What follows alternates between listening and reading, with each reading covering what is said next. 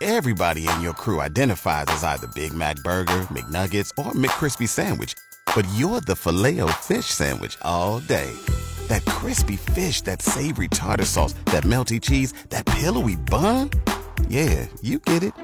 Every time. And if you love the Filet-O-Fish, right now you can catch two of the classics you love for just $6. Limited time only. Price and participation may vary. Cannot be combined with any other offer. Single item at regular price. Ba-da-ba-ba-ba.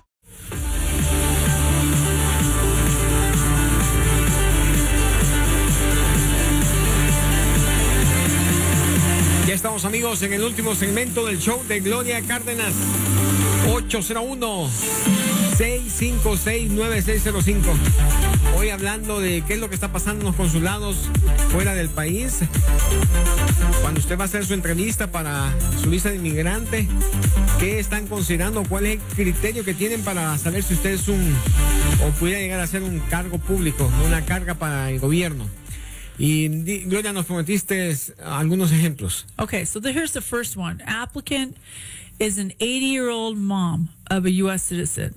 Now, she resides in Mexico, and the officers are saying, well, this person's 80 years old. They may be very likely to be a public charge. How are they going to have health insurance if they can't go into the exchange, right? Mm-hmm. If they can't go into Medicare?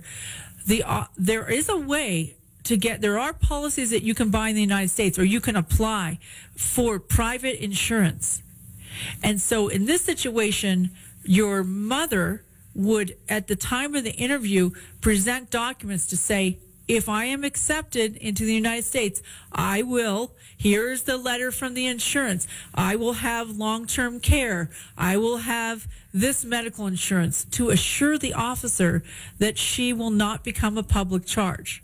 Wow, muy bien. Entonces aquí son ejemplos de un aplicante que tiene 80 años de edad, que vive en México y que cuando está haciendo su consulta, lógicamente el cónsul, por la edad, puede considerar de que esta señora puede tener problemas de salud y que lógicamente no quiere que el gobierno de los Estados Unidos le vaya a proveer esa salud o se convierta en una carga por esta situación. Entonces lo que se hace es de que el aplicante tiene ya lista una carta donde dice de que ellos van a comprar un seguro privado para la hora de la entrevista. Si él pregunta o para presentarla, mejor dicho, para que no pregunte eso, para que sepan de que si ella llega a ser admitida en este país, ella va a tener, ya tiene cubierta esa parte de la salud médica. Exactly. Now, the officer's going to look at the affidavit of support, and let's say the daughter makes, $300,000.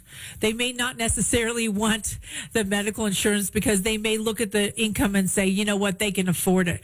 But you never know. So in that situation, it's good to have at least the application that it is available and it would be bound if she came to the United States. Y dice que lógicamente ellos van a ver cuánto está haciendo la persona que está pidiendo a su madre en este momento, en este ejemplo. Y si la persona está haciendo 200,000 al año, 300,000 al año, lo más seguro es que no lleguen a preguntar por este tipo de seguro privado porque consideran de que la familia o la hija o el hijo básicamente puede pedirlo o sin ningún problema puede pagar este tipo de servicios médicos a esta persona. Ahora, no estaría de más, dice Gloria, de que se pueda tener esta carta de este seguro privado por si acaso.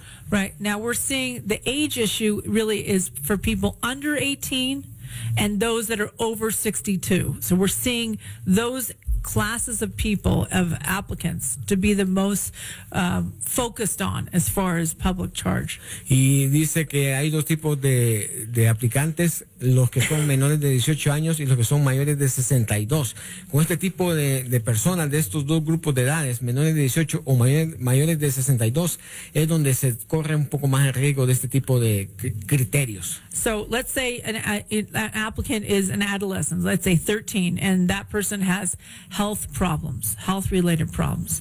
So the sponsor, let's say the mom has got low income, mom's a U.S. citizen or resident, and they're low income, and they used a non-family member joint sponsor. Let's say a friend down the road or someone at the church or someone like that.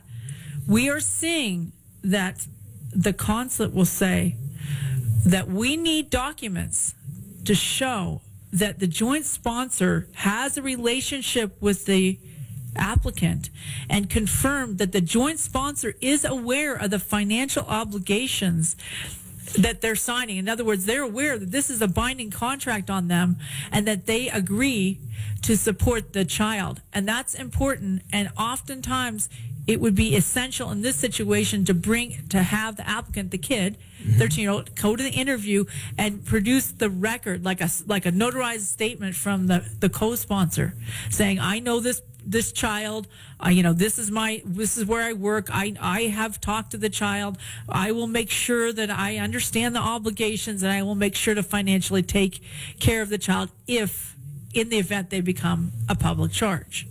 Otro ejemplo, una madre que es ciudadana ya de este país y que tiene un hijo que es adolescente que tiene problemas de salud, pero la madre es de bajo income o básicamente sus ingresos son bajos. Entonces la madre se ha apoyado en un co-sponsor que no es familiar de ella, no es familiar.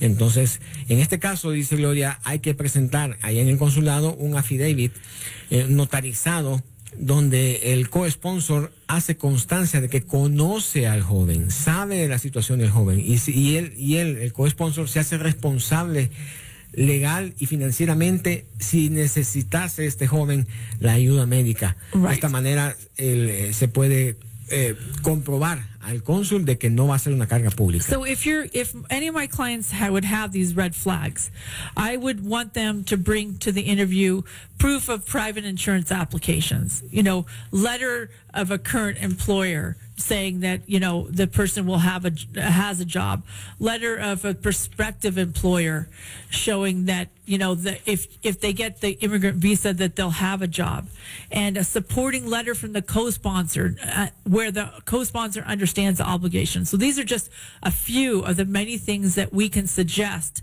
to our client so that they are prepared at the interview, because at the interview it's very intimidating, and they don't have a lawyer and they go in there alone, so they need to be very I have these other documents for you, officer. This is the letter for my for the insurance, this is the letter for if I get a job, or this is the college I'm going to go to, and these kind of things are real essential to overcome maybe a public charge. Y por eso dice Gloria que ella a sus clientes los está preparando con este tipo de cartas o este tipo de aplicaciones, por ejemplo, del seguro privado, que puede ser aprobado si esta persona es admitida a este país, o una carta de su empleador donde hace constancia que está trabajando, o una carta de su posible trabajo que va a tener, y todo este tipo de cartas, o una carta donde el co-sponsor hable acerca de la relación que tiene o el soporte que le va a proveer a este aplicante y que conoce y está al tanto de toda la situación. Entonces, todo este tipo de cartas o este tipo de documentación, dice Gloria, es esencial para evitar de que usted llegue a ser considerado a la hora de la entrevista, o pudiera llegar a ser considerado como una persona inadmisible a este país, porque se pudiera convertir usted en el futuro en un cargo público. Si el joven viene a estudiar, la carta de aceptación del colegio donde va a estudiar, todo este tipo de detalles son bien importantes. Gracias, Gloria. Gracias a usted. Gloria, excelente lo que nos has dado, la información que nos has dado el día de hoy. 801-656-9605. Esa es la manera de contactar a Gloria Cárdenas. 801-656-9605. Gracias, Nelson. Feliz fin de semana, Gloria. Y usted.